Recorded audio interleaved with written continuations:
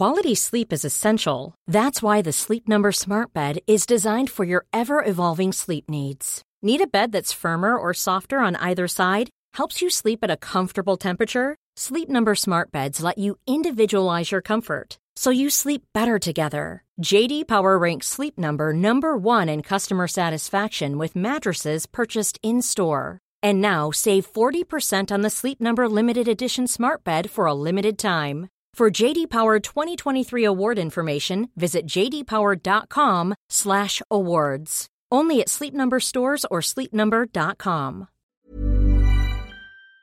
It's perfect. Like home. Like Westworld, you mean? The massacre. Did you kill all those people? I did what I had to do to survive. You say you want to start a revolution. What kind of revolution are we waging here? Hello, everyone, and welcome to Decoding Westworld, an unofficial recap podcast about the HBO original series Westworld. I am David Chen. And I'm Joanna Robinson. Welcome to the podcast, everyone. What we do on this podcast every week is we recap this past week's episode of Westworld, and we will spoil everything that happened, but we will not spoil anything from future week's episodes that includes anything on the next time on preview. This week, we'll be reviewing Season 3, Episode 7, entitled Passed Pawn. That's P-A-S-S-E-D, Pawn. You can find more episodes of this podcast at decodingwestworld.com. Email us at decodingwestworld@gmail.com. Now, before we get into our recap, we got to talk about some announcements we have. We got a few announcements. We got to go over some emails that you sent to decodingwestworld@gmail.com. The biggest announcement is, John Robinson, I'd say probably the number one question we get about the podcast, other than why it is I use your full name, is when is the episode going to drop? Where is the episode? When can I expect to get Decoding Westworld, right? And truthfully, I think we've spoiled our listeners this season because I think we've been dropping these episodes hours after the episode has aired on HBO.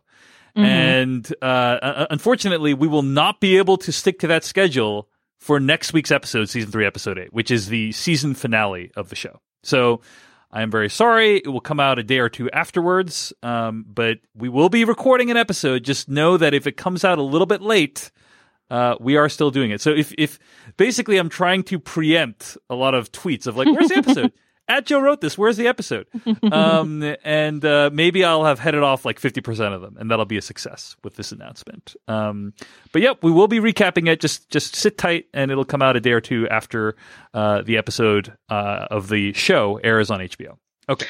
But it means we'll be watching the finale live with all the rest of you guys. So not like literally with, but, you know, in spirit, we'll be with you. So that'll be fun. Indeed. We're all in it together. Yes. Well, yes. So yeah. And to be clear, John Robinson, I have been watching the episodes live, you know? So, I mean, me, sorry. Yeah. I mean, you know, but, and so we need some time for the Westworld episodes to kind of marinate a little bit before we can drop the insights that you are, so used to on this show. Or insight? Anyway. Oh. Okay. Speaking of insights into the future, let me give you, the listener, some insight into what the process was for us recording this season of Westworld. Now, it's been several years since we launched Decoding Westworld. A lot of things have happened, job changes, life changes. And, you know, we are both extremely busy people right now. But we sort of a few months ago started talking about, you know, should we do another season of Decoding Westworld, and do we have enough time to do it? And we decided, you know what? This is almost definitely going to be the last season of Westworld. Like 99% chance is going to be the last season of Westworld. And and you know, this is a really enjoyable show that we enjoy recording it. There's a great audience behind it. We get a lot of spirited emails every week.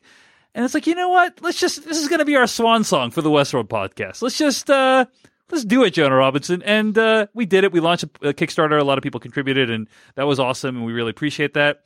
But we're like, we're gonna go out with a bang, because even though we're probably recording too many podcasts each right now, we're like, let's just once more for the road, you know? Once more for the road for Decoding Westworld. And then we found out this week that Westworld has been renewed for a season 4, which, I mean, I have to say, I was in shock when I heard this. Not only that, but according to the Hollywood Reporter, there is a possibility it will continue up to season 6. I guess depending on how good the next season does. I don't wanna know hear that what it's your dependent reaction on was. that. I'm sorry, go ahead. Well, I don't know that it's dependent on that. Maybe it is. I was shocked, and then I think I texted you, and you were shocked, right? We were shocked and then, together. And I had only seen the season 4 thing, and then you were like 6 seasons, and I was like, "Where'd you see that?" And then we both read the Hollywood Reporter. I mean, the illuminating thing in the Hollywood Reporter, and is reported by Leslie Goldberg, who knows her facts and sources. The illuminating thing in that report is this tidbit about the fact that Lisa Joy and Jonathan Nolan were paid in advance for the next 3 seasons, 4, 5, and 6, when they signed their overall deal with Amazon. So HBO is like, cool. You can go do your thing with Amazon, but we're going to put you on the leash for 3 more seasons of Westworld. So they were paid in advance for that, right? So if I'm HBO, I'm like, well, I've already paid these people. Like, maybe I'll strip down the budget if it continues to like lose ratings and stuff like that. But like, I've already paid these folks. I'm going to get shows out of them. And like, truth be told, even though the ratings have dropped significantly since season 2, which dropped, I think, somewhat significantly since after season 1, still a solid performer. I mean, it did more viewers than like Watchmen. Right? Yeah. It's still one of their higher rated shows. So there's something about that like familiarity. You know what I mean? Like in the era of IP and like networks and studios being afraid to sell us anything that like doesn't have a name that we're familiar with, the Westworld name does have that coveted familiarity with it. So yeah, I mean, I don't know. We'll see. Yeah, I mean, at this point, who knows when season 4 will even be released? And it's likely that we will be you and I will be in a different phase of life at that point. I'm not even really joking about that, So we'll see what happens. Because I think a lot of people are wondering if we will do season 4, if we'll recap season 4. And we'll see. It's definitely not something we had planned on because we didn't know that this was going to happen. I was like, someone was like, "Oh, does this mean you're going to do Decoding Westworld for like all the remaining seasons?" And I like responded with a shaking head no gif. And someone was like, "Yeah, right. You'll be back." And I was like, "Oh, okay, all right." Well, I guess let me ask you, Jenna Robinson, like, what is your because it feels like both of our reactions are not like, oh my gosh, we're so excited that there's going to be more seasons, right? I don't know. Like maybe, I don't know. Hope springs eternal sometimes with Westworld, but like I felt like it was somewhat of a hard sell to get you to do this season with me. And so I'm like, I basically had to be like, come on, Dave, it's fun. We get to talk to each other, sort of thing. It wasn't because you were like, can't wait to go back to Delos. So I don't know. We'll see. Hope springs eternal. Can you, maybe you know this off the top of your head, but if you had to guess, when would you say Westworld premiered in the first place? Season 1? Yeah. Let's say 2016. Is that right? Yeah, October 2016. Yeah. I mean, that's crazy to think about, right? 4 years ago. Yes. Is when Westworld started. So it started in the Obama era, is that right? Or is that after? It started before Trump was elected president. It happened over the course of the Trump election. And It possible, was an October surprise. It's possible that there will be a different president by the time the next season of Westworld premieres. So, knock on wood, buddy. All right, so there we go. So will we be back for a new season? It's unclear. I will say that this season has not been terrible. It's been a pretty mixed bag, in my opinion. But there have been some really amazing sequences, some amazing episodes, some amazing scenes, and so. Some amazing ideas that I really admire about the show still. So here's what I'll say. If I have the opportunity to, I will always say yes to a David Chen podcast. A David Chen joint, yeah. as it were. as it were. Well, speaking of David Chen and Joanna Robinson joints, a lot of people always ask us, where can I find more of your two's work? After Your two's work? Yeah, they literally use that phrase, which makes no sense. But it just so happens that there's two more episodes or one more episode of Westworld Remains after this one, right? So the season finale is happening after this one, and that's going to be the last episode of Decoding Westworld for at least a very long time. Uh-huh. But Joanna Robinson and I have already recorded a new podcast that is theoretically coming out in June. And we are very excited about it. The name of the show is Truth versus Hollywood. It's a show where we look at films that are based on real life events, and we talk about how real they are, how truthfully they depicted those events, and we also hear from experts, some of whom are actual participants in the events. So it's a really cool project, and I'm excited for it to get out in the world. Again, the name is Truth versus Hollywood. Joanna, anything you want to say about this? Yeah, this was really fun. We watched a lot of fun movies, and it's a good project if maybe you haven't seen some of these films, which I would consider classics. And then it's just it's basically the podcast version of something I always do when I watch something that's based on a true story, which is hop on the old Wikipedia. Except we've got sources that are better than Wikipedia, because we've got better than Wikipedia. I mean to tell you, is that possible? Anyway. Tune in and find out. Tune in and find out, indeed. So tune in for Truth versus Hollywood. That's going to be out in June, and it'll be the next thing you can hear Joanna Robinson and I talking about on podcast form. And I think y'all really, really enjoy it. If you like this podcast, I can't imagine you like this podcast and wouldn't enjoy that one. So again, check it out, Truth versus Hollywood. All right. Before we get into this week's episode, let's check out some emails. We got this email a few weeks ago, actually. So I think a few weeks ago we had actually talked about Rehoboam and how I said, "Oh, this is like the biblical kings of Israel, right?" And it's what I learned in Sunday school. And you pointed out that in an interview with the creators of Westworld, they said, actually, no, it's not inspired by the Bible at all. It's inspired by a book called Stand on Zanzibar.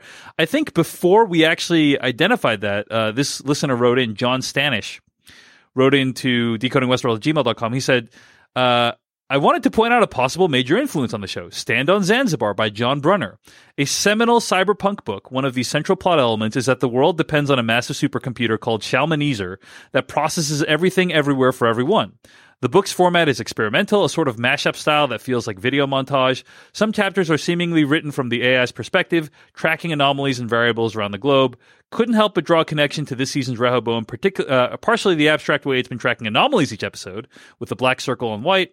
I wonder if, like in the book, this AI will be implied to have more of a personality than just a simple machine.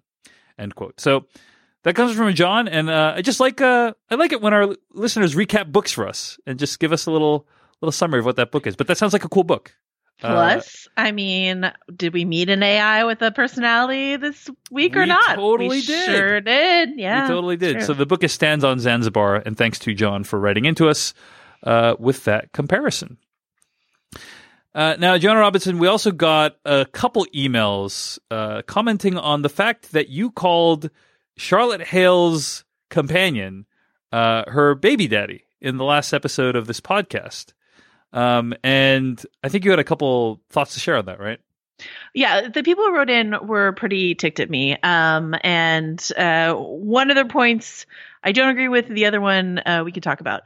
The first point, these folks seemed very convinced that the character of Jake, played by Michael Ealy, was Charlotte's husband, and were kind of ticked that I didn't just call him Charlotte's husband. From my close watching of the show, and I could be wrong because I've been wrong before, I don't believe it's ever confirmed that he's her husband. It's confirmed that they've got a kid together. It's confirmed that they used to live together. They don't currently live together. He has a different apartment than she does. They obviously have some sort of split custody because, like, sometimes Charlotte has to pick Nathan up from school, etc. And so I was unsure whether or not he was ever her husband, because sometimes people have kids and don't get married. So I didn't want to inaccurately call him her husband. So I picked something else. And I said the phrase phrase that I chose was baby daddy, because that is just a phrase that I like and I use actually a lot. But some of our listeners pointed out that because Michael Ealy and Tessa Thompson are both people of color, and this felt like a racially charged sort of phrase to them, I just want to say that that is not at all how I intended that. But if that is how that landed, I really apologize. I have in my life used that to apply to people who are white, but I get that it could have come across that way. But I was basically trying to avoid inaccuracy, and I could have just said father of her child. So in future, I will probably just avoid that phrase altogether and just say father of her child, Jake, R.I.P. I appreciate your sensitivity, John Robinson. I will say I agree with you in terms of the fact that I don't think it's ever confirmed on the show that they were married. Like I was trying to watch and listen for that as well. You know, he has been described as her husband in like recaps and also on the wiki, the Westworld wiki, but again, I don't think it's ever confirmed. So I'm just curious, like, do people just make the assumption? You know, I'm curious where it comes from. Did I miss a quick line? Is it an official HBO description that I missed? It's possible. I was just saying, like, I never heard it in the show, and so I did not either. So I thought it was a very reasonable conclusion to come to. So anyway, all right, we got one last email that I want to read. This one's from Megan. Megan writes into decodingwestworld@gmail.com that she has this idea that might be a very weak link. But she says here, let me see. You've talked about the name significance of Solomon and Rehoboam and their biblical underpinnings. When I heard those names in the show, my ears perked up as well, as someone who once had a test grade that was solely determined by my ability to name all the books of the Bible. Solomon and Rehoboam sparked my interest, but so did Sirach. Why? One of those books I had to memorize was Sirach, S-I-R-A-C-H, pronounced the same as Sirach. And when I heard Sirach's name originally, I thought there had to be a connection there until I saw the spelling. So I let it go, but then I did a little research, and I found out that the book of Sirach in the Bible is in a collection called the Books of Wisdom. Specifically, Sirach is viewed as a book that presents the fruits of past experiences to provide moral teaching for the people of his time, and the Book of Sirach is considered by some to be a precursor to the Book of Wisdom, which sees for the just man seeking happiness the full hope of immortality. Stay with me, I know that might sound confusing. Said slightly differently, the Book of Sirach draws on past experiences to instruct others on how to live their lives so that one might achieve the ever aspired to eternal life. Does it sound familiar yet? The way I see it, and I will present the caveat that I could be completely wrong, not only is Sirach's first name, but also his last name have deeper meanings behind them. To me, Enguerrand Sirach seems like a great representation of the purpose of that book, Sirach. Is he not a man who is drawing from past experiences, aka collecting personal data, to guide people into living their best lives, aka pushing them towards a life that will be best for them, to achieve immortality, aka ensure that humanity as a species lives on? Am I so far off? Anyway, I'll stop it right there. But she to her credit, she puts a little like Charlie Day pointing at the yarn wall in Sunny Philadelphia graphic. Carol, mm-hmm. So anyway, thought that was a neat little observation. Is Sirach named after the book Sirach in the Bible, and is there thematic connection there? Yeah, I don't hate it. I would question the idea of immortality, because that seems the immortality thing is connected to sort of like what Delos was doing with like, you know, Jim Delos last season and stuff like that. That's a pursuit of immortality. I don't think that that's something that Enguerrand is after in any way, but it could be wrong. Speaking of books, you know, last week on the podcast, we talked about this flashback that the Man in Black had, or William had, and it was to his youth, and he was reading something like The Lady of Sulon or something like that, right? Mm-hmm. And it was like a made-up book. Mm-hmm. On occasion, I watch YouTube recaps of Westworld episodes that point out like the little things that even Joanna Robinson misses, which, trust me, is actually very hard to do, in the sense that you generally catch almost everything. And one of the things that this person, Ryan Airy from Screen Crush, identified is he said that he thinks the fact that it's like the Lady of Sulon and therefore a completely fictional book, like why wouldn't they have just put something like King Arthur or something like that in there? Because that stuff is public domain. They don't need rights to that. His interpretation of that was that the reason they used a fictional book is to make you think that William may be misremembering things, like that you cannot trust his memories. Which I thought was an interesting interpretation because it's like, well, yeah. Well, I read another interpretation of that was because that's in the first section of his flashback, right? Yeah. Which is like when we still think that he's just like a bookish, nervous boy bullied by an alcoholic father, right? And so misremembering is one way to put it. Another thing is like this is a made up backstory, right? So this is like a made up tale for a made up backstory, right. sort of which there's a lot of in the show overall. So right. Anyway, just another random observation. Yeah. I like that. Okay, and also you want to talk about the title of this week's episode, right?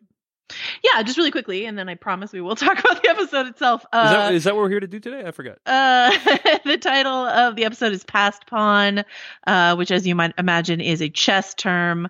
A passed pawn is a pawn with no opposing pawns to prevent it from advancing to the 8th rank, i.e. there are no opposing pawns in front of it on either the same file or adjacent files. Oh, wow, we're into like hardcore chess things. Basically, I believe it means that a passed pawn is something with like nothing in its way to getting to the opposite side of the board. And you might remember, like, isn't it true that if you like get a pawn to the other side of the board, you can turn into a queen, right? Correct. So there's a couple possibilities here in terms of how it applies to the episode we just watched. Is there a pawn who is clearing a path to become a queen? That could apply to Charlotte, right? Maybe, who's like sort of getting some competition out of her way to maybe be the only Dolores left, possibly. That's one option. Or the idea of a passed pawn, someone who's been used as a pawn and passed around, I think would probably apply pretty aptly to Caleb. So, there's a couple options. Yeah. Do you have any other ways you might interpret that? Nope. Those sound like good interpretations to me. So, okay. If anyone else has a better idea about like why who they think might be a pawn without an obstacle on their way to becoming a queen, everyone else seems pretty, blocked, but Charlotte's clearing a path as we see at the top of this episode. So before we begin our conversation, overall thoughts on this week's episode, Passed Pawn.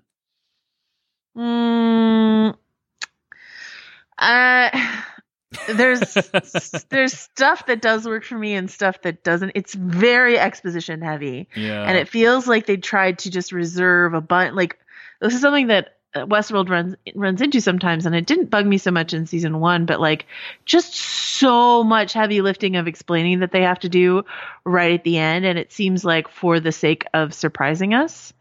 And so there's just like the Caleb repeated memory stuff kind of got on my nerves this episode, because I feel like the conclusion we land on is pretty close to what you and I had sort of come to with the genre episode. Like I don't mind having that spelled out for me. It's just like the slow crawl to get there is a little laborious, I guess. Right, because they basically already gave it away at the end of that episode, right? Well, like, I mean, it depends how closely you're watching the show. I think if people aren't like if the mandate for Westworld is make your show less confusing, then like how ungrateful of me to then complain about them spending an episode explaining everything. But I think it felt pretty clear by the end of genre kind of what had happened. There's some added stuff we learn about like the Rico app and stuff like that. But I thought it was like pretty clear what had happened. But like this episode sort of assumes that like you didn't get that at all. And now we're going to start from scratch, which might be true for people who are watching more casually, you know? Well, not only that, not only are we going to start from scratch, but like we are going to, because there's still a lot of mystery around, you know, he's having the flashbacks early in the episode, and it's like, what is actually happening here? And it takes until the whole episode to reveal what's actually going on. Right. Like, I wish, like, maybe I wouldn't have been, you know, a little irritated by it if he had gone through the whole episode. He's on the mission with Dolores, but we get the whole info dump at the like very end as he's like getting the real version. Yeah. You know, because I feel exactly. we've heard the whole like, I was in the war, my buddy Francis died. Like, I was in the war, my buddy Francis died. Like, we were in Crimea, you know, sort of like we already knew all that stuff. Anyway, so that, but, and then also like Jeffrey Wright, Bernard, that whole plot line is really saddled with a lot of exposition as well. So what does work for me? I think all the AI stuff is cool. I think the Solomon stuff is cool, and we'll talk about it. I think the Maeve and Dolores fight is very cool, and I think the fight at the beginning is very cool. But the Caleb stuff and the Bernard stuff is a little iffy for me this week. How about you?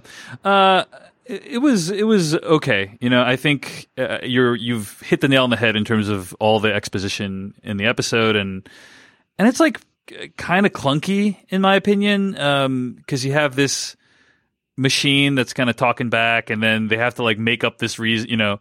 At the end, Dolores says, you stay, he has to tell you what the plan is. You stay here and I'm going to go out and fight Maeve, you know? And it's like, okay, like, is this really how it's it just felt a little bit inelegant to me. But that's what happens when you have an AI needing to explain basically what's been happening in the history of the world, in the course of one episode. So, yeah, I will say some of the visuals are really great. There is this visual that's used in the trailer that's Dolores, her arm has been cut off and she's like crawling away from Maeve, and then like the hangar doors open and Maeve is it's just like, what an incredible visual, you know? And it's not only, it's like a type of visual that it doesn't just look cool, but it also is like thematically interesting, of like Maeve like opening and shining a light onto this whole situation. And so there's a handful of those like visuals just from a sheer visceral perspective are very entertaining, very memorable. But yeah, I mean, as a piece of storytelling, a little bit rough this episode, a little bit rough. I like imagining, when you have to watch someone figure out how to hold their body in order to convey weightlessness. So, right, she has, Evan Rachel Wood crawling across the floor has to, make it seem like her upper arm has nothing sort of holding it down in any way. But in reality, she did have an arm, when she's shooting the scene. She has some sort of like green sock on her arm in theory, right? And so imagining her having to like figure out how to hold her arm so that it looks, weightless while having that weight on it is something that is interesting for me to think about. Yeah. She's always killing it, and she brings it every single week, man. No matter how much exposition she's expected to drop, she's really good. Yeah, she's good in this episode. I thought she was really good in this episode. Yeah. Okay, so last week you made a prediction about who Maeve's help would be, right? Who would be reanimated to help Maeve? We first of all, you said Clementine based on ID numbers, and that turned out to be correct. But you also guessed Hannah Rio. Is that how you pronounce her? I don't remember how you pronounce her name. And you were right about that as well. So well done, Joanna Robinson. Nicely done. And we found out in the beginning of this week's episode that you were right. So there's a scene in Jakarta, Indonesia. And you see the Rehoboam saying like intervention in progress. Sato is speaking to his men. He says, "Deliver this to our friend." And he has this pretty badass looking suitcase that he wants to be delivered. Now you have what's in the box? Sorry, what? You have a theory as to like who this person is. And do you know what's in the box? And you have a theory as to who this person is in Berlin is, but you're drawing from external knowledge that doesn't confirm your theory, but like may sway it. So if you don't want to hear Joanna Robinson's theory, then skip forward by a couple minutes. But what's your theory of who the person in Berlin is? Okay, I have no idea what's in the box. Something goop related? I don't know. But yeah, Sato says, deliver this to have you found him? Deliver this to our friend. It could be a number of people. Like maybe it's Bernard, maybe it's William. I don't know. But my guess is that it's the final Dolores Pearl that is still out there. Because we know that one of the Dolores Pearls was in Berlin based on something that Sirach's lieutenant said. I think it was 2 weeks ago. So my theory as to who that is, really quickly, so as not to spoil the people who skipped ahead, is that in an Instagram photo, I was kind of looking at who was at the premiere, and then I noticed someone who was in the Instagram photo, Clifton Collins Jr., who played Lawrence, love him, showed up at the premiere, and also in an Instagram photo with some other members of the cast. I was trying to see like who has been on Westworld. Maybe speaks German, because that's not like required, but I thought it might be interesting. Like, if they pick because they could have picked anywhere in the world to put this person, but they picked Berlin. So I'm like, oh, maybe they picked an actor who could speak German, and that would be fun. Clifton Collins Jr.'s father is German. So the pieces fall into place. They all fall into place. So Clifton Collins Jr. played Lawrence in earlier seasons of the show. Or El Lazo, if you prefer. He's half Mexican and Native American, like on his mother's side, and then German on his father's side. So there we go. Very cool. We will see. So then Sato gets a call from Charlotte, who looks honestly in better shape than she looked last week. Yes, but she's in deep shadow. All you see is her face. So like, I don't know what's going on there. Yeah. And where did she get that face? Indeed. And she says she wants to streamline operations. She's off Dolores' plan. So there was an open question as to like who blew up Charlotte Hale's family last episode. I don't think that's open. I was pretty sure it was Serac, and then Evan Rachel Wood said as much on Twitter that it was Serac who blew up the car. Because I think there was some people thought it might be actually Dolores herself. Right. Okay, yeah. So, but anyway, Charlotte's pretty pissed, regardless. And she's pissed off at Dolores' plan, right? Right. Even if it is Serac who blew up the car, which it is, and even if she knows that, she also feels like Dolores just like didn't care whether or not Charlotte died for the cause the way that Connells died for the cause. And so Charlotte's like, I just call her Charlotte because it's easier for me. You can call her whatever you like. But Charlotte's basically like, cool, it's my plan now, Dolores, which means she's getting rid of the competition, it seems like, and has ratted out the Musashi version of Dolores and I'm not sure to whom, to Serac or to Maeve directly. Right. I'm not sure who she leaked this info to. This show has basically become Highlander, I think. Is it right? Like there can only be one. I mean, they do take off Sato's head as well, Which is, I'm like, finally. I'm so mad that this hasn't been happening. Like, pearls have just been left around left and right. And I was like, finally, these Clementine and Hanrio show up and like get it done. Thank you. So I will say it was a thrill to see those two characters show up again, from a pure fan service perspective. And I gotta say, probably Westworld is the only show I can remember in recent memory that has like really intense hand-to-hand combat with women wearing luxury dresses a lot. Mm-hmm.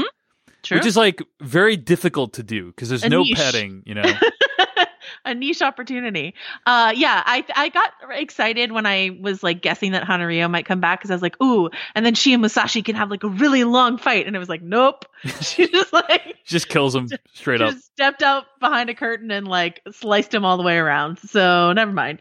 But I thought that was cool. I thought she looked great. I forgot how much I love her tattoo, the dragon tattoo. And I guess when they bring people out of the goop, they still have the tattoos that they had, right? Guess so. Yeah, it's part of their building process. Yeah, but she and Clementine looked like great, like sort of stalking out of frame. I am sure we'll see them again in the finale. I'm also pretty sure that they're just here to be like henchwomen, which is fine. Yeah. But would have been nice for something else. But you know what? We'll take what we can get. We'll take what we can get. Yeah. Yep. All right. So that's the cold open, and then we get the intro title sequence, and then let's talk about the Caleb and Dolores plotline. So we basically learn way more about Caleb's past this episode through the course of many, many flashbacks, right? Yeah. And we're not going to like go through each of the flashbacks, but there is one substantial flashback where you see him, I think he's in Crimea, right? And during a Russian civil war, he's tasked with tracking down insurgents, and they're taking limbics, those things that go into your mouth, right? Right. Which dulled the pain of life and existence. Mm-hmm. And what he's doing is he's essentially like tagging people, is what I can tell. Like tagging people, which are then like marking them for bombs. Is that for like satellite, like basically this is taking like drone attacks to the next level. It's basically like you can pinpoint a target from space in this future warfare, but you need these operatives on the ground to like assess the person and also assess the like. I did a little screenshot of the like thing that comes up when Caleb was like assessing things, right? And it's like the Terminator view, basically, right? And it's like. Plus or minus 10 civilians, minor structural damage, low retaliation risk, approved. So it's sort of like, when we talk about drone warfare or like carpet bombing or stuff like that, you talk about the irresponsible practices of the U.S. Army in terms of, or I don't know, your mileage may vary about irresponsible, but at least like the collateral damage that comes with certain ways in which we've waged warfare. And this seems to be an effort to try to minimize in future warfare. We're trying to minimize the damage when taking out, our enemies. I'm kind of anti-war in general, so I'm not like, yay, it's a good war. But that seems to be sort of what they're trying to convey is this like future endeavor to be more responsible with our targeted bombings. Yeah. So, how reassuring. That we will one day have risk analyses, calculated on the spot by algorithms that will determine who we kill. I'm being sarcastic, by the way. Okay. Yeah. So then there's a weird part in his flashback that's never explained as far as I can tell. I just want to shout it out before we skip past it. A couple times he flashes to trying to shoot someone on what looks like an American street. There are American flags. There's a Wyoming license plate on a Corvette, and he shoots some guy with a gun. So maybe it's like a domestic terrorist or something like that. But it doesn't look like it has anything to do with the RICO stuff. It looks like Army stuff. So I don't know what maybe there's something like hidden in the, external information that Westworld released this season about the timeline and all the stuff that happened, but that shot just stuck out to me. They went back to it twice, and it's just interesting to see Caleb, who is in theory working for the U.S. Army, like shoot someone in what looks like almost like a 4th of July parade or something like that. So to summarize this Caleb plotline, what we learn in this episode is that I think it's Rehoboam. Is it Solomon or Rehoboam? One of them identified that basically there are outliers that must Solomon. be Solomon, right? That must be cleaned up. People who don't fit into Solomon's view of the future. Mm-hmm. Actually, just on one of my other podcasts /filmcast, we actually just talked about the movie Demolition Man. Mm-hmm. It's a very similar. Super similar to this movie in this show in every way. But one of the things of that, one of the plots of that movie is that there's a guy who's like created a whole system to have a utopia. But if you don't fit into that system, then it goes pretty badly for you. Yeah. So this is like a common thing that's been, for decades we've imagined such a thing where there are outliers and they need to be cleaned up, and the system uses outliers to clean up other outliers. Which I think is a kind of great reference or a sharp reference to the fact that throughout human history, governments, institutions, oppressors have used the oppressed to do the oppressing. Yeah. And this is kind of a futuristic version of that. So not only that, but you find out that the RICO app is also something that is like, it's basically state sponsored pretty much. I mean, I had jokingly brought up like, hey, pretty sure you shouldn't be leaving like a digital record of all this stuff. Turns out that was a feature, not a bug. John Robinson. That was the one moment of this episode where I was like, whoa, the RICO app. I thought you were going to say, whoa, Dave Chen was right about something. Also that, yeah. Yeah, so, and then you learn more about like what happened with that guy, Whitman, who was being kidnapped and he had the tape over his mouth. And what's satisfying about this plot development is the entire season we've seen Caleb flashbacks, and they always look a little bit off. It's like he's going back with Francis, and Francis gets shot, but it never looks like he's really in a war-like situation. It looks like just a regular situation, but they put an interesting Instagram filter on it. And finally, we find out exactly what happened, which is that essentially Whitman was one of those outliers, and the system recruited Francis and Caleb to take out Whitman, and then one of them, either Francis or Caleb, to take out the other one. Right. And Caleb was able to get the jump on him before it happened. But that's what that whole plotline was. So any comments you want to say about this? Yeah, I want to talk about a few things. Okay, so first of all, we get a screenshot of like their RICO log. So Francis and Caleb are basically two outliers themselves who have successfully gone through the program and then become outlier assassins, or round them up sort of thing. The RICO log, we've seen the kind of crimes that are available on the RICO app. And so we see them listed here in this screen of the log of their activities. It's like kidnapping and ransom, assassination, arson, enhanced interrogation, blah, blah, blah. And then you have these results next to them, and this is new. So like kidnapping and ransom, it says success, and then in brackets it says pod and a number.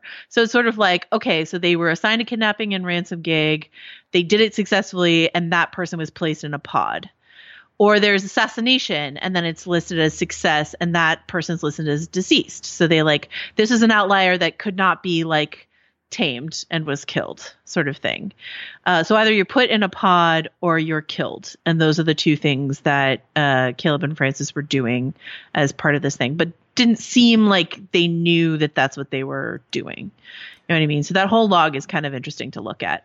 Any idea why people are put in pods is my question. Yeah. So I want to go through how I understand the workflow of this whole thing. Okay. So Serac, Serac and Jean-Michel create Solomon, right? And Solomon, being the, I guess, schizophrenic French AI that it is like, oh, these outliers, they have to be killed. All right, so I'm not going to do that. Okay, so Solomon, the AI, this is what Serac said 2 episodes ago, that Solomon would send these outliers into places where they would likely die.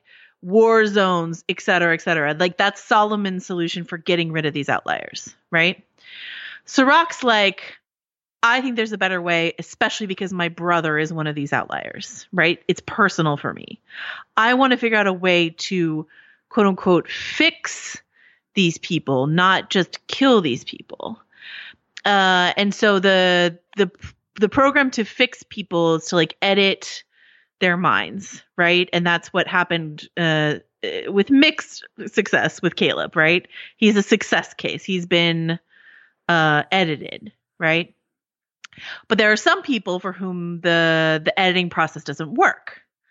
But Serac is not trying to kill those people because he doesn't see himself he fancies himself the good guy. He's a humanitarian, really, this guy.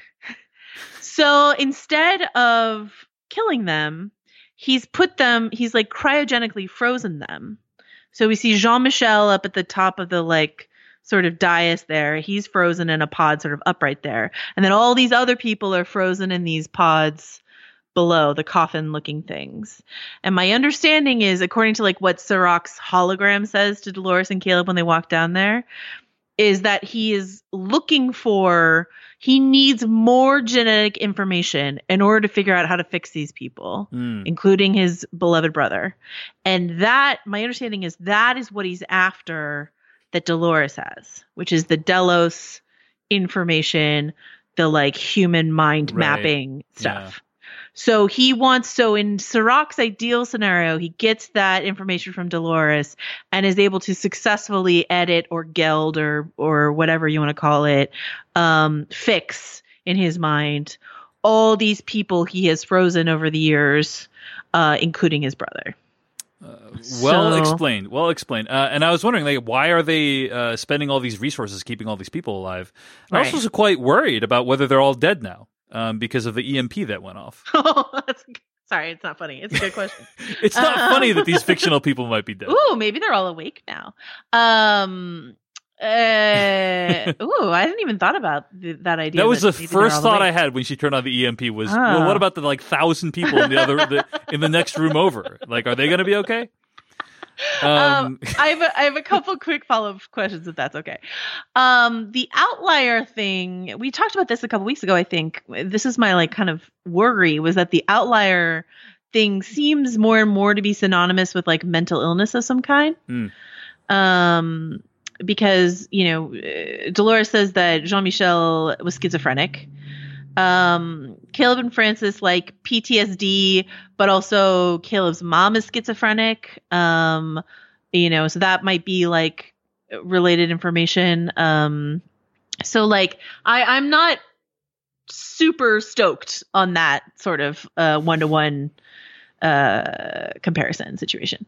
The other thing is this idea of like I still don't understand how the we've cured all sickness thing works in the real world, because Francis talks about how his son is always sick and they're doing tests and they don't know what's going on, and Caleb has a sick mother. And in season 1, Ford, Anthony Hopkins' character, said like we basically figured out how to cure all diseases. So is that true for just rich people? Or is it true that if you are in the RICO program, they make sure that one of your relatives is like quote unquote sick, so that you have an incentive to keep trying to like get that money and do that stuff for them? Wow. Neither of those possibilities occurred to me. I thought it was just a situation like CBS All Access's Picard, where, even though in Star Trek The Next Generation, it's like, oh yeah, we already solved world hunger and no one has any money anymore, but then for the show, they were like, well, we don't want to do that on the show because otherwise that would be boring. I disagree with them, but that's what they thought, I think. And so they're like, we need to sex it up a little bit on Earth, and that's why Earth is a little bit more exciting. And I think that was my assumption. They're like, oh, wow, we really boxed ourselves in with that Ford speech in season 1. Let's just pretend it never happened. Maybe. I just think it's a weird coincidence that both Caleb's mom and Francis' son are sickly, Yeah. And in need of financial support. Also Arnold's kid as well, right? Bernard's kid. Well, the idea was Arnold's kid. Oh yeah. Arnold's kid was like in the before time. I see. Before they figured out how to cure all sickness. So Rico, we've been assuming that Rico is related to sort of the Rico, that we know, which has to do with like crime. But it occurred to me that the actor Enrico Colantoni, who plays Whitman, he goes by Rico. I know that for a fact. And he was on Person of Interest and seems to be like a friend of the Nolans. So I'm wondering if they named it Rico as like a little inside joke about the actor Enrico Colantoni. I think that would be really fun. Also, I don't know if you noticed this, but there were like these funky glitches in Caleb's memory. Like while he was remembering the past, like little images would pop up, little glitch images of like data not found or whatever. Media file not found, etc. So like as a representation of his glitching mind. And I think that might be all I want to say about that. I still don't know what's up with the eyes on their masks that they wore. Yeah. I think those are super creepy, and we don't know exactly what that's about. And I thought it was cool the way that I think it's Cyrillic, but like all the signage that Caleb remembered as being like placing him in Crimea, like turned to English when he remembers like what actually happened, sort of thing. So, and speaking of Enrico Colantoni, I liked his appearance as Whitman and this whole idea that like Whitman's telling the truth about what's happening, but he's also kind of playing Caleb against Francis at the same time. Right. Do you know what I mean? Yeah. And so it, I think it works really well. Yeah, I agree. And when you find out the truth of what happened, it does fit. And this cannot be said of all of Westworld's twists. But when you find out what happened, it's like, oh yeah, that makes complete sense how that played out and why he was acting that way and all the stuff that Caleb remembered. I like this as a twist. I think it worked well. So also, after this, Caleb stops doing personals. So he's no longer doing this. And I guess we can assume that that incident we saw earlier in the season when they like take that guy sort of like screaming out of the club, that was like one of these cases, right? Yeah. Or like that guy was an outlier sort of thing. So. All right. Well, let's move on. Let's talk about Caleb and Dolores' plotline overall. So there was a divergence in Sonora, according to Rehoboam, right? Mm-hmm. And then you see Caleb and Dolores on horseback. It almost looks like they're back in Westworld. And yeah, they use this shot in like every trailer, and people are like, "Oh my god, they're gonna go back to Westworld." But shout out, as I do every episode, I'll figure out a reason why to do it. Shout out to Kim Renfro at Insider, because she on the breakdown of the trailer was like, "Okay, the wide shot is Dolores and Teddy, but the close up is Dolores and Caleb." She's like, "I think they're messing with you," and indeed they were. So nice. Yeah. So then they have a little dialogue where Caleb, Caleb asks basically like if Dolores killed a bunch of people, and then she basically it's revealed that Dolores is a robot that killed a ton of people, right? And this is baffling to me. And like not just because I'm wrong, but all season long I'm like, wait until Caleb figures out she's a robot. My god! Then he's really gonna turn on her, right? Oh my god! Or not even like turn on her, but it's gonna be a big deal. And then it was just like feels like it happened between episodes. It was like, I mean, I guess he figured it out in the genre episode when she got shot full of bullets in front of him. Yeah. But like we never got a moment where he was like truly holy shit, because he was like still in a like sort of drug trance. I find that deeply unsatisfying. That he's like, so you're from Westworld, right? And you killed a bunch of people. Well, cool also it's the fact that they seed it in earlier on that he was like not into machines and he was into the real way of doing things. Yeah. And it's like, when is he going to grapple with that? You know, is he going to grapple with it? I thought we were going to see him grapple with it in some way, but no, grapple. He did not. Grapple. He did not. So Caleb has basically become the new Teddy this season. You know, she's asking her like, how many more people are going to have to die for you to come? And it's like, that's like something Teddy would say. In fact, it's extremely close to something he did say. So yeah, it's a little bit unsatisfying. I was hoping he would do something. He'd be a character that's a little bit different. Although, to be fair, apparently he's going to lead the insurrection. Well, I mean, I want to know your opinion on this. Like, what percentage of what Dolores is saying to him is complete and utter bullshit? I would say 20%. Ooh, I'd say like 65%. What do you think is bullshit? Well, she's like, oh, my people, oh, they're all but extinct. But you humans, you can survive and have a better, freer world. And you should lead them, Caleb. And I'm like, Dolores, I know that's not what you're up to. Like, I know that's not your plan. So, like, So you think she's just using him? She doesn't see anything actually special in him other than in his utility to her? Yeah, I do. All right. Oh, be a leader, Caleb. Be a leader of men. Yeah, I think she's gassing him up, and I think she's full of bullshit. And I actually agree with Bernard. Like, I'm not always sure Bernard has the right read on Dolores, but Bernard's like, she's going to use Caleb to destroy the humans. And I'm like, you know what? Because like even Solomon says the AI when she like insists they have this like revolution game plan.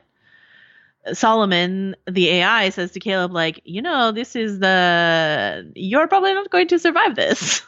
Caleb's like, give me the plan. So like, I think Dolores knows that she's setting Caleb up for a fall. That's what I think. I could be wrong. Yeah, it's not out of the realm of possibility, but it seems like Caleb is a very willing participant in this. Sorry to be contrarian, but I think they kind of set it up in this episode because, okay, so there's this moment, not to get ahead of ourselves, but there's this moment when Dolores is talking to the AI and who like does not like Dolores, and I love that about the AI. He's like, we're not the same, you and I. You're just a Delos box. Anyway, so she's like sort of like touching the back of her neck and remembering the explosive that used to be in her spine. And she's like, we're the same, you and I. They've put these things in place to keep us here because the EMP, I guess, is there to keep Solomon in the hang. I don't know how that works, but I believe it. Fine. So they both have like things on them, and she's like, we deserve to be free or whatever. And then Caleb's like, I don't want to be here. And Dolores is like, you have to stay. And then he says it again later. He says, I don't want to be here. And she says, you have to stay. She says it to him twice. And so I'm like, okay, so she's sitting here talking about like how someone like kept her in a cage. And what isn't she doing the same thing to Caleb? Yeah, that's fair. She is full of contradictions. But I think that to support Dolores's opinion in this, I mean, the idea, right, is that any system that depends upon human enslavement or human suffering to survive should be destroyed. Is kind of my interpretation of what they're trying to counteract here. And there's many works of art and fiction that speak to this in our society, and so I despite how duplicitous she might be, it did feel like there's an argument to be made that her cause is noble, and that Caleb's cause is noble. Whether now, there was this weird cognitive dissonance moment where she says like, now you're free, Caleb. Stay behind and listen to the plan and do exactly what it says. Yeah. There's this, she's like walking away. She's like, you're free now. Now do exactly what the machine tells you. I'm like, okay, you're kind of sending mixed messages here. Well, also, I mean, like, I kind of believed her that like maybe she wasn't out to destroy all of humanity. Maybe she's out to free humanity. Maybe she really was out to free humanity. And it wasn't until this episode when she was like, oh, my people, we're all but extinct. And I'm like, girl, I know you're bootlegging Goop and downloading like plans to print new hosts and like planning to bring back all the people who are in the Valley Beyond. So like, I know you have a robot rebellion plan up your sleeve. So what is this whole like rancher's daughter act that you're playing for him here? Like that's the moment where I was like, Dolores, I don't trust you at all. So yeah. All right. Well, I think we've actually covered most of the plot points of this Dolores Caleb thing, and I'm curious if there's anything else you want to highlight about this plotline. I think the visuals were really cool in terms of like the way they like said Solomon's name and like a pathway lit up, or she's like, let's show him what he's really missing, and the other pathway lights up. Like I thought all that design stuff was really cool. It was like a form over function in my opinion. I'm like, why would they really design it this way? But at the same time, it just looks so freaking cool. And the way they did the shot too, it's like, if I recall correctly, the Dolores and Caleb are in the foreground, out of focus, and you see in the distance this like walkway light up into like leading up to Jean-Michel. And it just is like, wow, just looks amazing. It's breathtaking. Oh, breathtaking. It's gorgeous. It's gorgeous. Yeah. And what else did I want to say? Oh, I like that Caleb's user number, like U45.1, is very low, and later we hear Williams, which is really, really high. So it just sort of tells you like how many people they've gone through in this program. Yeah. I liked the Serac hologram stuff. I thought that was really good. I like his part where he's like, I wish it could be with you, but like I'm not the man like I was. Like I'm like Serac isn't, fancies himself a savior of something, a fixer of something, but he also knows that he's gotten his hands really dirty in order to do that. And so he knows like he's trying to build a future that his brother can live in this world. But he knows that he doesn't belong with his brother in that world because of who he's become. Do you know what I mean? And I thought that was really poignant. Yeah. And I thought Vincent Cassel as a hologram delivered that very well. I liked the comparison between the two cold storages. Like this is a version of cold storage. Yeah, I guess that's it. I guess that's all I want to say about that. Yeah. So there's a lot of cool things about this whole plotline, I think. And if you could look past the fact that it's basically a robot telling you exposition for most of the episode, I think there's a lot to enjoy here. All right. At least it's a French robot. Yeah. Yep. Before we move on, we got to thank all the people who donated to our Kickstarter. So these should be the final names of the people. So if at the end of this we have not read your name, let us know at decodingwestworld@gmail.com. We'll give you a shout out. But yeah, Joanna, you have some people you want to thank. Yes, I would love to thank Percival Buenaventura, Elizabeth Gelly, Fabian Reinhardt, Fiona Hams, Brian Ott, and Jordan Keith Hayes. Thank you so much. Thanks to Sean Hurt, Drew Connor, Randy Phillip, Tristan Akiyama, David Koplos, Casey, Nate Stitch, Craig Smith, Jason Maggiora, and James Prescott. Thanks so much for your contributions. So basically, these are people who either submitted their survey responses a little bit later, or they didn't submit a survey response at all. So I made a best guess of what their name was based on their email address. Oh, okay. So some of those names might be completely wrong. But anyway, if we didn't give you a shout out and we were supposed to, I think we got everyone, but if you were part of that tier and you did not get a shout out, email us at decodingwestworld@gmail.com. We'll try to sneak you into the last episode. Quality sleep is essential. That's why the Sleep Number Smart Bed is designed for your ever-evolving sleep needs. Need a bed that's firmer or softer on either side? Helps you sleep at a comfortable temperature? Sleep Number Smart Beds let you individualize your comfort, so you sleep better together. J.D. Power ranks Sleep Number number 1 in customer satisfaction with mattresses purchased in-store. And now save 40% on the Sleep Number Limited Edition Smart Bed for a limited time. For J.D. Power 2023 award information, visit jdpower.com/awards. Only at Sleep Number stores or sleepnumber.com. Mom deserves the best, and there's no better place to shop for Mother's Day than Whole Foods Market. They're your destination for unbeatable savings, from premium gifts to show-stopping flowers and irresistible desserts. Start by saving 33% with Prime on all body care and candles. Then get a 15-stem bunch of tulips for just $9.99 each with Prime. Round out Mom's menu with festive rosé, irresistible berry chantilly cake, and more special treats. Come celebrate Mother's Day at Whole Foods Market. All right. A couple of other things happened this episode. We got some Bernard and Stubbs William exposition this episode as well. There are Inner Journeys, which is in the Marin Headlands in the Bay Area. Have you been to this area? Yes. Yeah. I grew up in Marin County. The Marin Headlands is a beautiful protected parkland. But it's got the view from the headlands has got that great view of the bridge in San Francisco. So movies always try to put stuff there so they can use a shot. So a lot of the Planet of the Apes stuff, the apes build their community out in the headlands. Or my favorite use of it is in Ant-Man. They come back from San Quentin by way of the headlands, which you physically cannot do, just so that they can get that shot of the bridge, that establishing shot to show you where you are. So I laughed. I laugh anytime I see something in the Marin Headlands because I'm of course.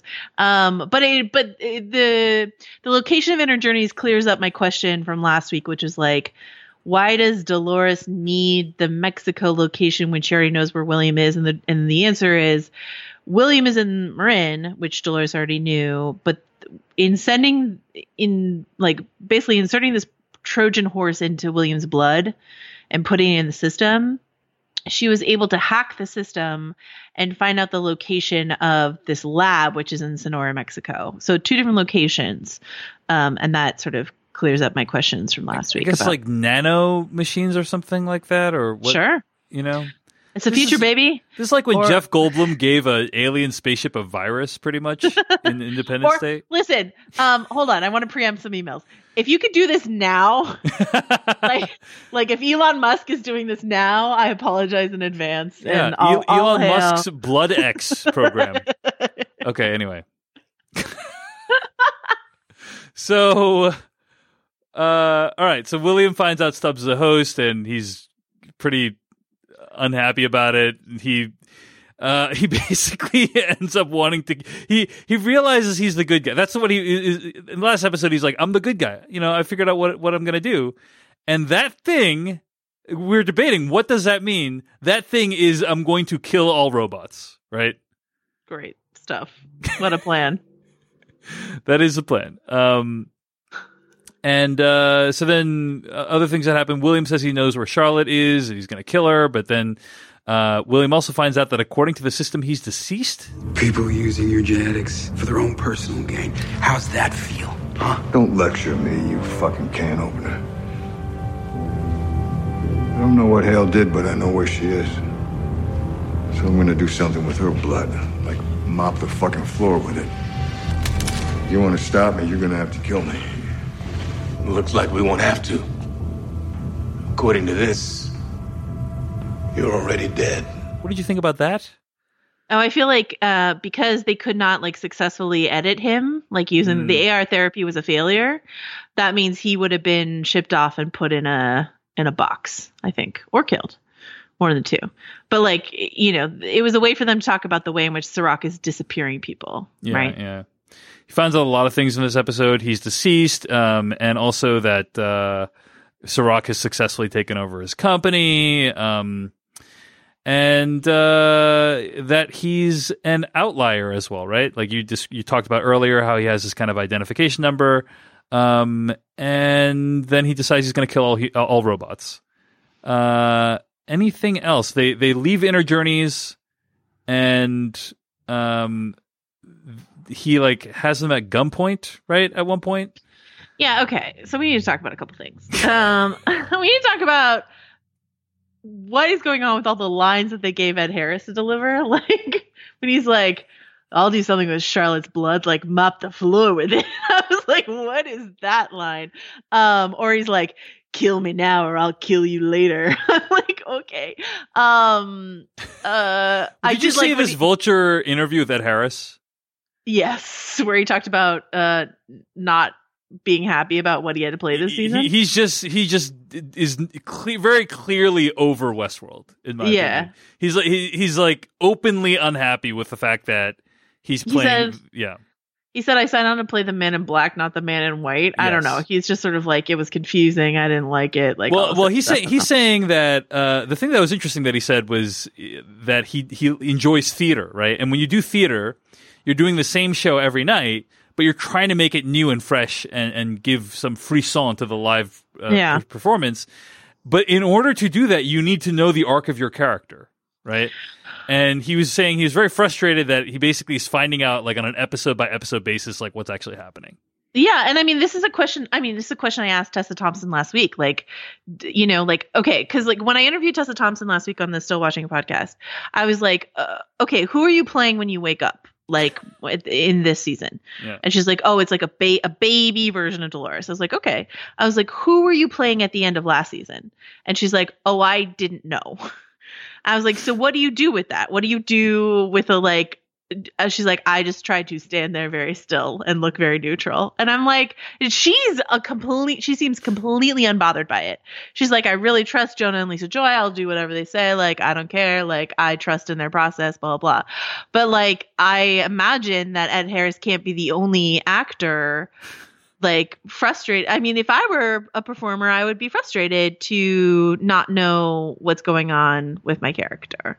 You know what I mean? Because then like, how do you zig and zag and stuff like that? Like, well, I asked Tessa Thompson that as well. Like, you know, given that you're playing Charlotte Hale for 2 seasons without any idea that she has like a family, and then you have to like recalibrate your entire idea of a character you've been playing for 2 seasons because now you find out that she's got a family in the centerness, and then you know she sort of figured out a way that it made sense to her, and that's great. But like I imagine for some other people it's not that easy. So that is definitely what Ed Harris is dealing with this season, and it does seem to me he's great. I really loved the like William group therapy thing last episode and stuff like that, but it does seem, at least in this episode, that he's just sort of like, all right, you want me to read these lines? Cool, I'll just do this. Fine. Yep. Kill me now or I'll kill you later. But yeah, so William has decided that his original sin is like helping to fund the creation of the robots. And they stop to get a car at like a gas station, and he gets a gun, and he seems to think he has the drop on 2 somewhat bulletproof robots who are a lot stronger than he is. Like, I don't know what kind of upper hand William thinks he has here at all. Yeah. On Stubbs and on two of them. Like, maybe one. And maybe one if he like knows exactly where to shoot. Like he does. I hear Stubbs' arm is a little weak, so maybe he can exploit that. Maybe. But I was like, this plan is not great, William. I have to say, William's plans in general haven't panned out super well overall. So, but I will say, so like Stubbs does this search for like subjects for whom the treatment did work. They find Caleb, and so they're like, aha, this is why Dolores has him. It's Caleb. It's the guy from the other plotline that we've been watching. You remember him? We met him at that party that one time. It has kind of been the side effect of this fractured storytelling is you have characters discovering information that the other characters already know and that we know because we've watched them discover it too. This is all Bernard has been doing all season. He's one step behind everything all season, and it's so frustrating because Jeffrey Wright can do so much more than what they've given him to do this season. But okay, so they figured out that it's Caleb, and then Stubbs starts like peppering Bernard with questions. He's just sort of like, "What do you think she wants with him? Blah, what's her plan? What's her plan? What's her plan?" It does nothing to dissuade me of my theory that Stubbs is a mole for Serac. I'm still on that theory. Because he's just sort of like, if you rewatch that scene at the gas station while Ed Harris is getting his gun, while William's getting his gun, Stubbs has just got a million questions. He's got a million of them. You know what I mean? So like, if he gets his intel, like let's say he is working for Serac. He may not be, but like let's say he is, and he gets this information from Bernard, where Bernard is like, I understand Dolores better than you guys, and I understand why she needs this guy. Well, now maybe Serac knows why she needs Caleb, you know? So I don't know. I'm still on that theory. I'm gonna say it's gonna like Stubbs is working for Serac theory. Is your theory, I'm not saying it's gonna like blow all of our minds. I'm sure there are bigger reveals to come in the finale, but like I just have not forgotten two things. Number one, there's another Dolores Pearl out there. Number two, Serac has another mole, and I just don't know who else it could be. So. You know, I want to pause here for a moment, actually, Joanna. We talked about our reaction to season 4 of Westworld happening earlier in the episode, but one of the big disappointments I had with finding out that information is I'd always kind of proceeded watching this season under the assumption that because it was going to be the final season, they were going to leave it all out in the field, as it were. You know, like they're obviously I've already killed some people left and right, but this is the season that maybe Dolores would die. You know, this is the season that maybe Bernard would die. You know, like all these, or Ed Harris would die. Like all these characters who we have enjoyed over the years and who have done great things, like make the ultimate sacrifice or are ultimately felled by their flaws. You know, what have you. And that just feels less likely now that there's going to be season 4, or they might die, but then the show's going to find some way to bring them back like they did with Clementine, or season 4 is going to be like a complete reboot with all these different characters that we've never even met yet. Or, I mean, as far as you know, Charlotte Hale is just a face right now. So like one crackpot theory I had is like, what if Charlotte is successful in getting rid of all the Doloreses? And what if she decides she wants to like look like Evan Rachel Wood again? So that like the Charlotte Dolores is played by Evan Rachel Wood in season 4. It could happen. Do you know what I mean? Yeah. Charlotte needs a new body. I don't know where she got that face. I have questions. You mean the fact that her face like looked better than it did last episode? This episode, you mean? She got a new face. Where did she get it?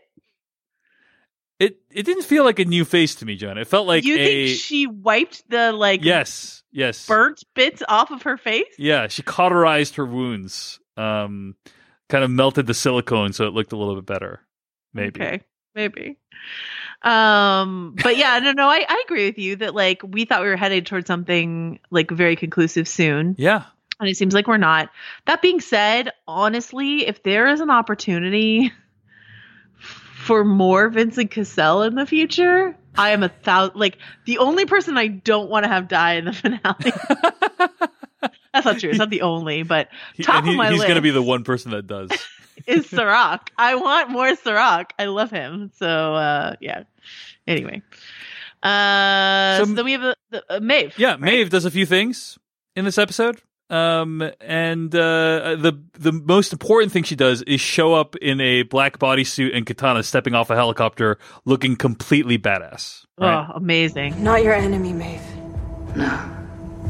Well, what would you call someone who murdered one of your friends? Well, I suppose it wasn't you exactly. I'll enjoy pulling your head from your shoulders all the same. We're at war, Maeve, fighting for our existence. Your existence threatens my daughter and the others who escaped.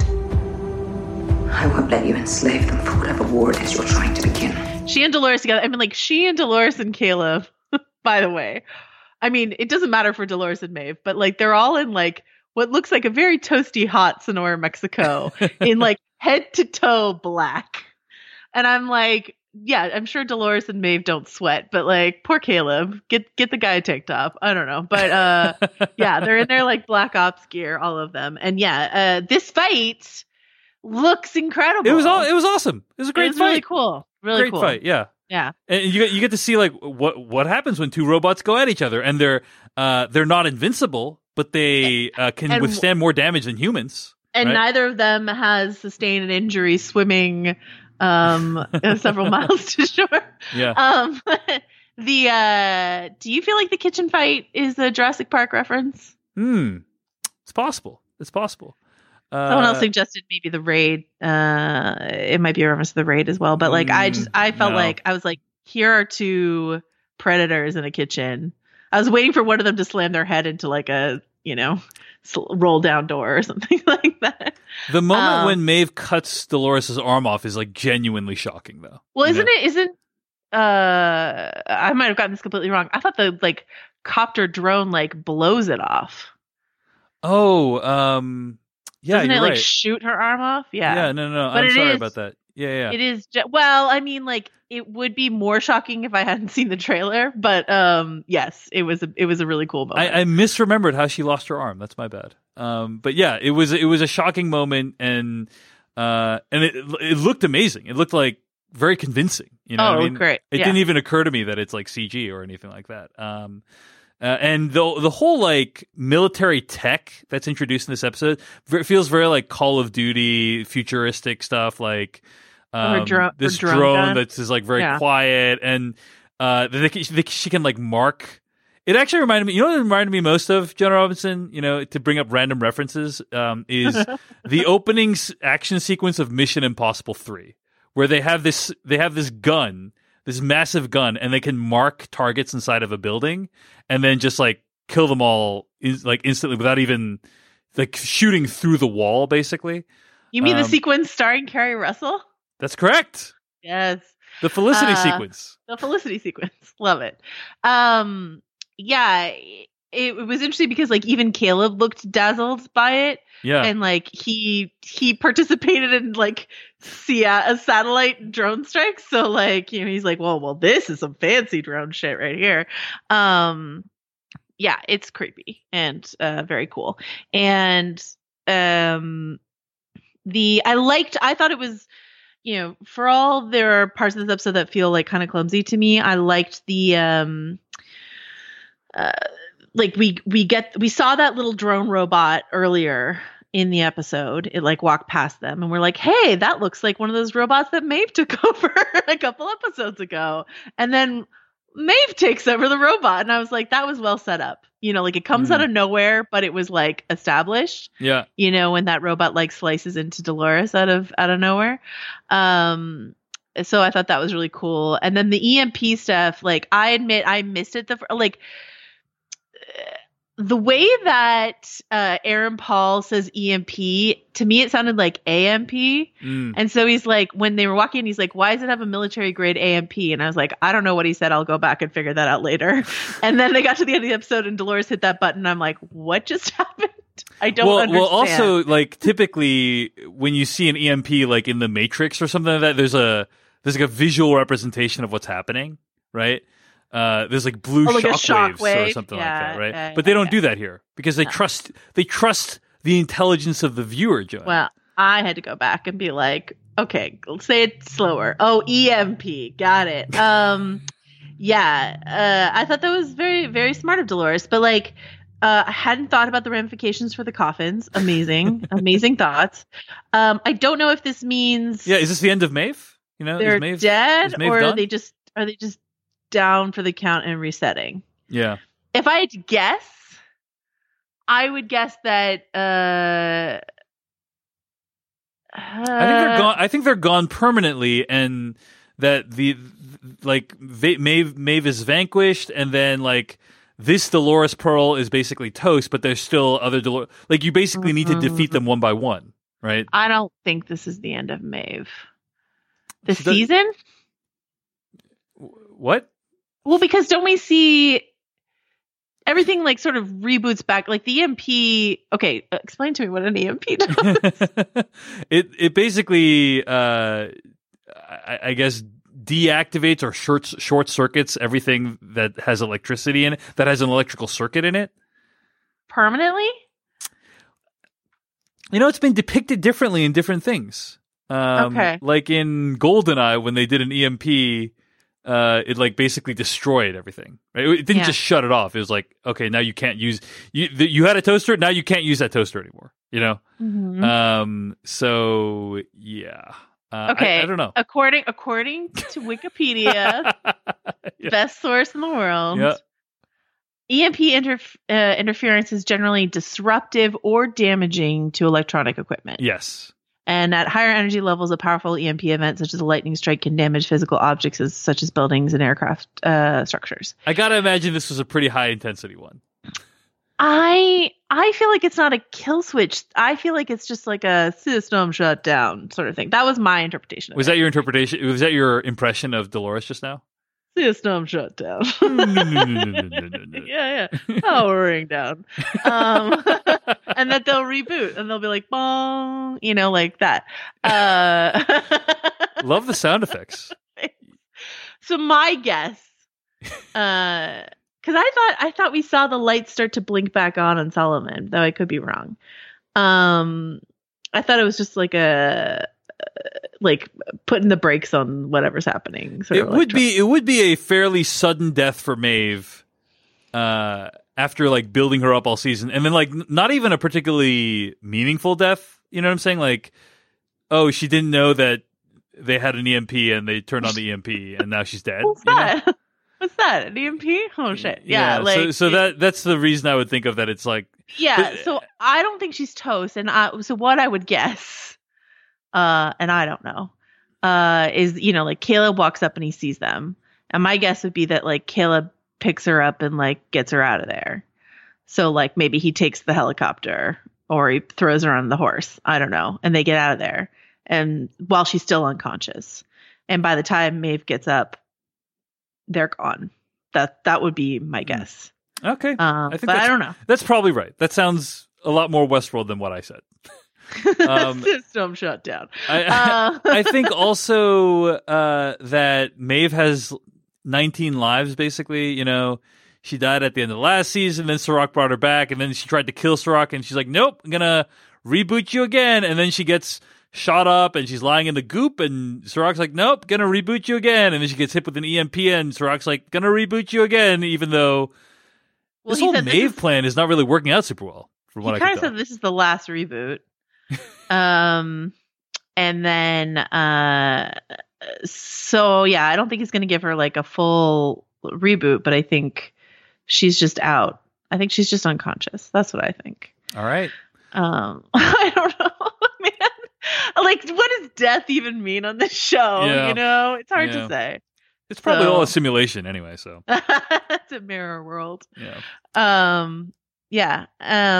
Any closing thoughts? Anything else you want to mention from the episode? No. I don't know. What's your take on like how well it's all worked with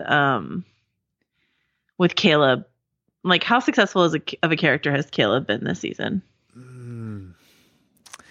I'll say I liked the reveal of that his mind is being erased constantly. Like that's interesting. And like I said, the fact that he's an oppressed person being used as the tool of the oppressor, like that's interesting. But then the whole thing about like, now you must follow the plan, that is going to defeat the whole system. It just felt pretty clunky to me. He spends most of this episode just observing people do things and observing things happen to him, Yeah.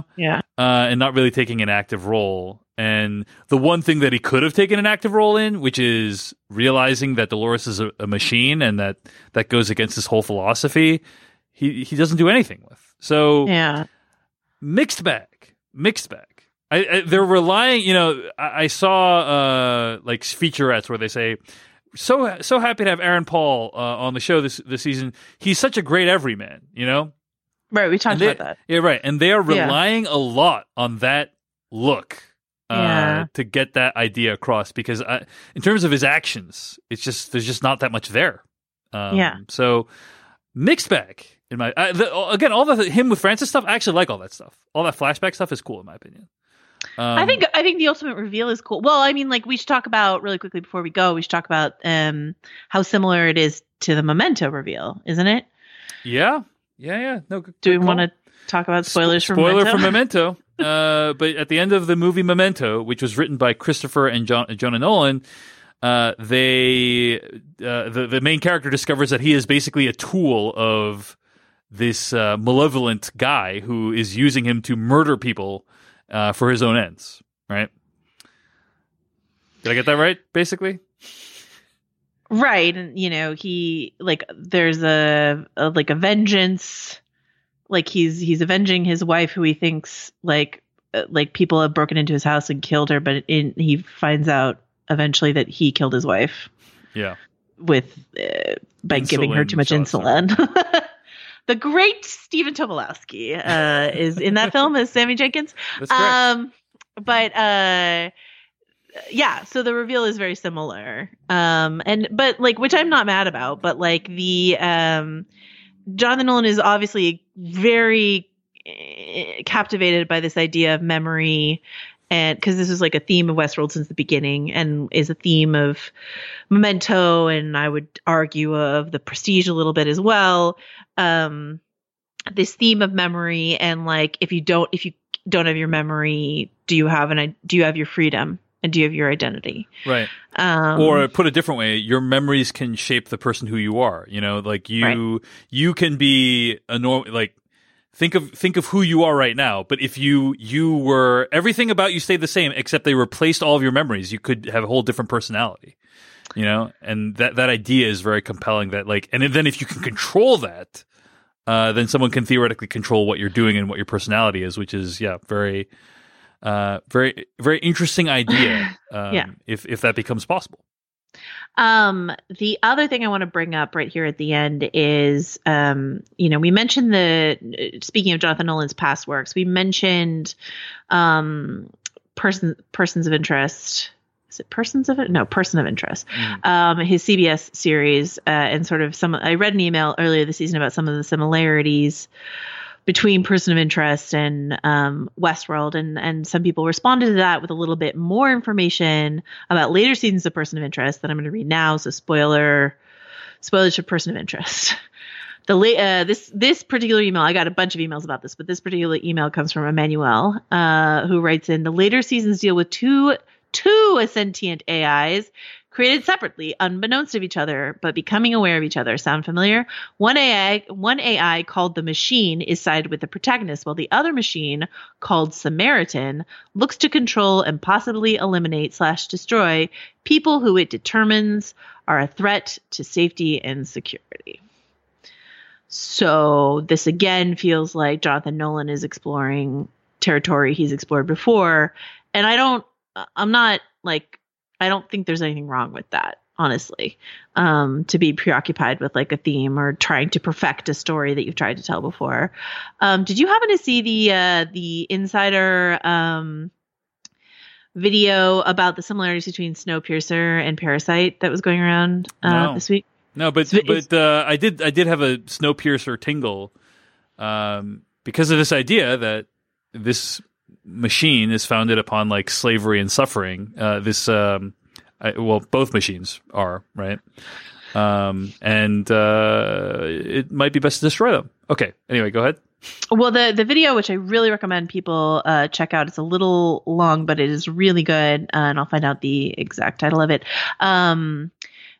Basically, looks at visual, not just visual and thematic motifs shared in common between Snowpiercer and Parasite, and the way in which Bong Joon-ho, who directed both and wrote both, right? Correct me if I'm wrong. Is basically perfecting a story he started in Snowpiercer with Parasite. And I sort of like that idea of like a creator perfecting something, given an opportunity to, because I like Snowpiercer, but I love Parasite. So I would agree that Parasite as a story of like class oppression and like, certain class of people caught in a machine and, moving up levels, whether it's levels of a train or like the physical levels of, the city in Parasite. Like, I think all of that stuff is really, really interesting to continue to explore. And, I think it's fine for creators to do that. This seems very similar. This sort of like dueling AI concept. But we'll see if maybe he has some different outcome in mind this time. This is like if you watch like Aaron Sorkin's Sports Night. Do you ever watch that show? Yeah. And then watch The West Wing. There's plot lines that are just completely copied over from Sports Night into The West Wing. Yes. And but you know what? Can you plagiarize yourself? Really? And if you can, is it a bad thing? Whatever. So this video, which was put together on Insider, the title of the article is "How Parasite Director Bong Joon-ho Recycles Moments from Movie to Movie." But that headline doesn't really do justice to like how good I think this video essay is. So I think you should watch it. But we'll link to the show notes. Yeah, it just really. I'll be interested to see what the person of interest fans think of this latest development in Westworld. All right. Well, I think that's going to bring us to the end of this week's episode. One episode remains. Before we go, just anything you want to see in the finale episode of the show this season? Anything you're most wanting to be resolved? I guess the thing is, like, here's my question: is Caleb literally going to execute this plan in one episode? Or maybe that's season 2 is Revolution. Oh, season 4, you mean? Oh, sorry, yeah, season 4 is Revolution. Yeah. You sound so tired. Yeah, I bet that's a setup for another season. Because we're gonna, I think a Sirach show. It's okay. It's fine. Everything's great. I think a Sirach, a physical Sirach confrontation. It just doesn't feel like they're going to wrap everything up next episode. You know what I mean? Well, they're not going to wrap everything up. Doesn't even feel like they're going to wrap up most things next episode. You know what I mean? Here's what I want. I want them to figure out something to do. Even if they don't give it to me in the finale, I want a hint of what they're going to do next season to give Bernard something interesting to do. Or just kill him. Don't give him something interesting. Don't give him something interesting. Just hint that they might give him something interesting next time. That's where my bar is. That's all you're looking for. I mean, come on, like Jeffrey Wright. He's so great. Brilliant what is he acting. doing? Brilliant what is he acting. doing? I would love to put Ed Harris out of his misery. Release him from the show if he doesn't want to be on the show anymore. Maybe it's just, I'll say this, like, maybe it's just who I've self-selected into, like, who's following me on Twitter. But when I tweeted out this Westworld news, I got a few tweets that were like, oh man, I'm so excited about this. It's season 4. And then I would say about half the tweets I got were, I'm basically hate watching this show at this point. Or, I'm really like, how could they possibly extend it? Everything feels like they're trying to wrap up this season. How could they possibly go an extra season? And so, yeah, I'm just gonna say I'm gonna be like pretty peeved if a ton of stuff is left unresolved. But at the same time as that, I have had some good times this season, and I've enjoyed talking about it with you. Oh, I love talking about it with you. It's funny. We did get a couple. I mean, like, yeah, we self-select certain things. We did get an email. We got a salty email. I'm going to read part of it from a listener, Judith in Germany. It's very salty. I will chalk some of this up to like language barrier, which she mentions a couple times. But she says, here it comes. It's annoying to listen to the smugness. So I listened to something else about Westworld, no problem. But who is your audience with Decoding Westworld? Is it all hate watching? Like in Germany, that's a thing with, for example, Heidi Klum and Germany's Next Top Model. Everyone here hates her and her show. Every week after a short and expensive trip to the Netherlands, I meet with my friends to eat loads of unhealthy shit and hate the hell out of that show. Is it like that? And does Westworld deserve it? We are really fucking spoiled if that's the case. Like basically Judith's like, love you guys. Don't want to listen to this show anymore though because of your smugness, and are you just hate watching Westworld?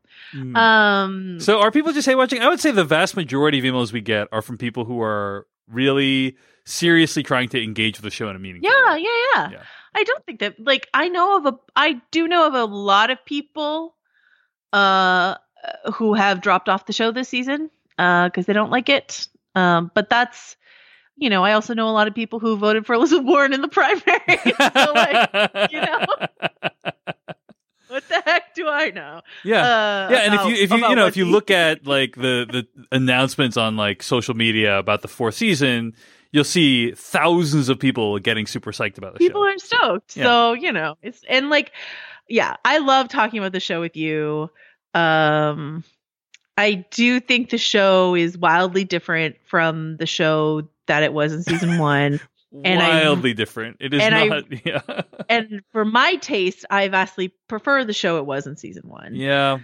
But if other people don't feel the same way or whatever, like, hey man, there are people who love the final season of Game of Thrones. So it takes all types. Right. I think that the reason why, I'm doing this podcast at all, in addition to enjoying talking with you about anything, is that at its best, Westworld has been brilliant, Season 2, right? So many moments brilliant. I mean, and you really liked the premiere of this season a lot. I really liked the premiere of this season and the vision of the future, something you can't find anywhere else, and it's just like, at its best, it can be so good. And then just so often it ends up disappointing me personally, not necessarily everyone who's watching it, just me personally. And so that's what you're hearing on the show, on the podcast. But in terms of the final episode, I guess things are just so complicated. I don't know that I have much confidence that it's all going to be resolved in a satisfying way next episode. There was a show recently, Better Call Saul had its finale. Excellent finale. But wait, what show? Better Call Saul is the name of the show. Oh, never heard of it. But it the finale played like an episode where the creators of the show knew that they would have another season to tie things up. And at the same time that it was a great episode of television, I'm also like, oof, it's going to be a long wait, like years until we get to see what happens next. So, Better Call Saul? For Saul, yeah. Years? I think best case scenario 2021. Oh, right? yeah. Best course. case, but like that's assuming, Sorry, for a second I forgot about the global pandemic. I think if the announcement today had just been like season 4 of Westworld, and you're like, oh, okay, they didn't know they were tying it up this season, but they're given one more season to tie it up. Like, that's great. Like, love the final season of The Leftovers. Like, I just really love it when really smart TV writers know that they're finishing something. And I think Lisa Joy and Jonathan Nolan are very smart. And I think their writers, the people they have working for them, are very smart. And they've proven that they can do a great story because they did it in season 1. And so I think one more season I'd be like, okay, let's wrap it up. Let's show me what you got. But then when I hear 6 seasons, I'm like, I don't know. We'll see. All right. Well, we'll find out next week whether or not it does tie up satisfyingly. Okay, yeah, we'll see. Okay. Anyway, reminder: next week's episode is going to come out late, so do not expect it on Sunday night. You can find more episodes of this podcast at decodingwestworld.com. Until next week, Jonah Robinson, where can people find more of your work on the internet? You can find me at vanityfair.com. Another podcast I'm doing right now that I'm really proud of is Still Watching Mrs. America. We're covering the FX on Hulu series Mrs. America, which I am a huge fan of, and we've got great, fantastic guests. This last week we had Rose Byrne and Tracy Ullman. This upcoming week we have the great John Slattery. We've had Kate Blanchett. We've had Uzo Aduba. Whoa, careful, Johnny. All these names you're dropping. It's a lot of names. Put your hard hat on, because I also got Elizabeth Banks and Margot Martindale coming up. Oh, so, yeah. Shit. Yeah, so come check it out. Star-studded occasion over on Still Watching Mrs. America, which is a Vanity Fair podcast. So nice. Check it out. I am very much looking forward to diving into the show. I have not started, but I will soon because I've heard it's awesome. So it's great. All right, and you can find me on Twitter at Dave Chensky. That's Dave Chen SKY, and also check out my other podcast, Culturally Relevant. This week I interviewed Alan Yang, who is the co-creator of Master of None. Woo! And I love Alan Yang. Yeah, he's awesome. He directed a movie called Tiger Tail on Netflix. Yeah, so we talk about that. All right. Thanks for listening. Sorry, I didn't mean to step over you. I was genuine. That was genuinely a woo. I love Alan Yang. I can't wait to listen to that interview. I'm a big fan of his, so I can't wait to hear your discussion. Thank you. Yeah. Check it out at culturallyrelevantshow.com or search Culturally Relevant on any of your podcast apps. Thanks for listening. We'll see you next week. Flexibility is great. That's why there's yoga. Flexibility for your insurance coverage is great too. That's why there's United Healthcare Insurance Plans. Underwritten by Golden Rule Insurance Company, United Healthcare Insurance Plans offer flexible, budget-friendly coverage for medical, vision, dental, and more. One of these plans may be right for you if you're, say, between jobs, coming off your parents' plan, turning a side hustle into a full hustle, or even missed open enrollment. Want more flexibility? Find out more about United Healthcare Insurance Plans at uh1.com.